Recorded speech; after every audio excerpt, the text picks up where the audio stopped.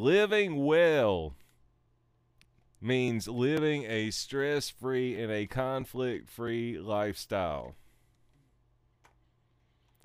See, PTSD, I figured this out in 2019, and I've told people this before, what PTSD is. And see, people don't understand what PTSD is. They don't. If they've never been subjected to something that would leave you with PTSD. But see, PTSD, I figured out a perfect way, a perfect analogy for PTSD so people can understand what PTSD does to people. Okay? So in your life, you have a stovetop. That is your life. You have things cooking in your stovetop. So in your life, you have this stovetop, right? You got burners, you got pots on every one. This pot over here, this is our career pot, right? This is our work people.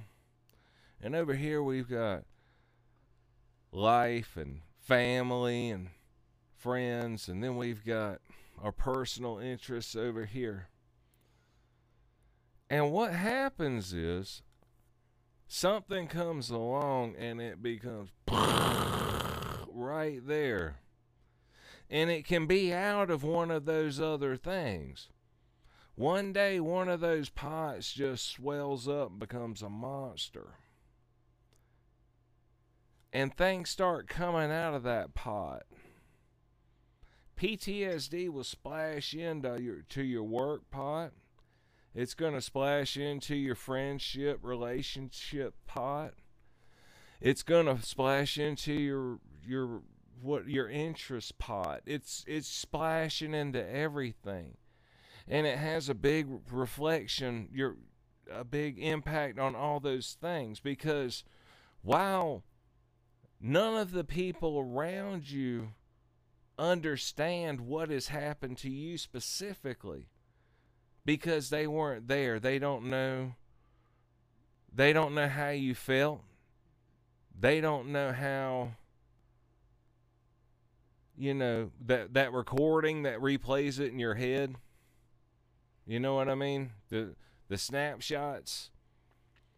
See, that's always there. That's what's in that big pot, because something happened that left PTSD, and boom, now we've got this thing bubbling over, and it's splashing into everything else and bringing toxicity, right? Spreading that poison into everything else. So you take that, and it's boiling, and it burns the shit out of you when you even look at it. You haven't even tried to touch it. But sometimes it just happens that you grab a hold of that pot, and it burns you, and it stings, and you cry, and you retch in front of your 23-year-old daughter, who is like, "What the fuck is going on, Dad?"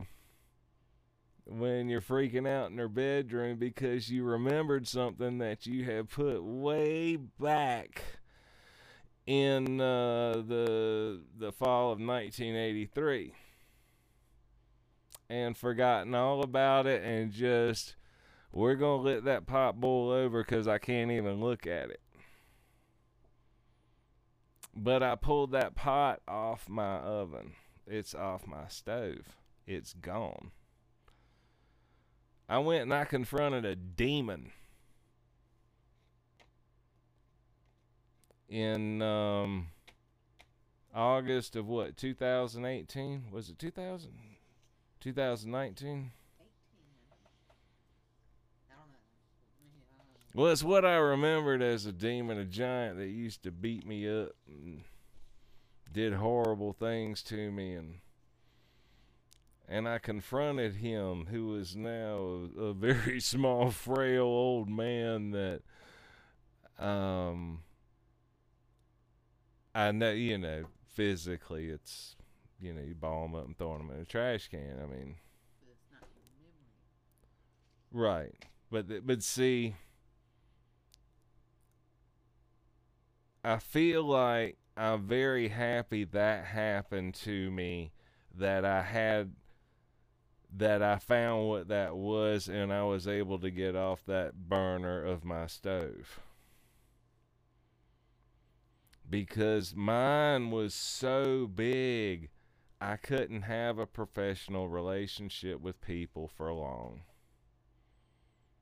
People in professional relationships didn't stay in your life very long from the way I was raised, because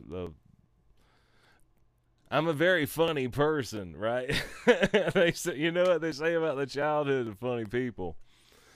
So I was able to look at this giant that beat me up and that did horrible fucking things to me, and I was able to tell him that I wasn't mad at him anymore.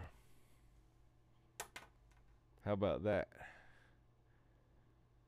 Because I told him no matter what he did, I wasn't going to spend the rest of my life being mad at him. And I said, so I'm not mad at you, buddy. I understand people did mean things to you, and then you did mean things to other people.